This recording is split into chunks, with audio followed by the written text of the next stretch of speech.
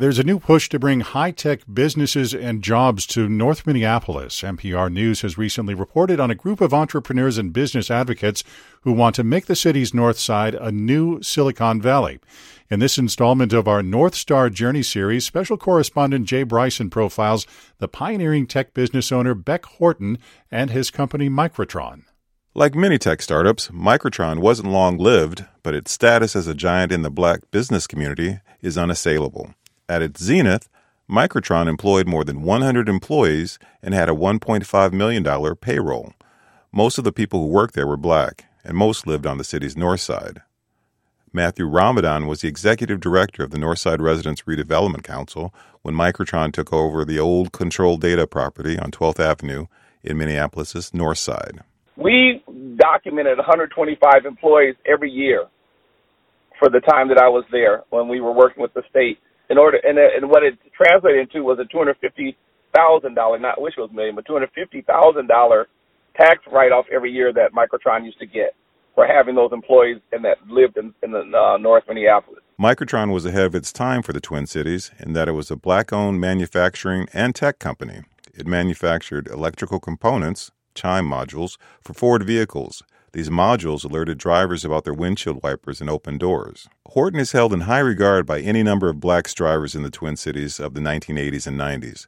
Whether it was a kind word, good advice, a useful connection, or a much-needed check, Horton was a quiet force on the business scene of that era. Beck was a very unique and visionary and committed and devoted to the community. Absolutely, no question. Roxanne Givens is a contemporary of Horton's and owner of Legacy Management, a Minneapolis-based development company. I really, really believe that the community, the African-American community, the black community, motivated him. I really think he wanted to impact change. After graduation from the University of Kansas with a degree in electrical engineering, Horton came to Minneapolis in 1963. He spent 3 years with Honeywell Incorporated and the decade after as an executive at Alt Incorporated, a Brooklyn Park-based company that manufactured power supplies and battery chargers. In 1975, his success at Alt afforded him the $50,000 needed to start his own business. He later merged with Juno Enterprises, a manufacturer of electromagnetic components in Coon Rapids.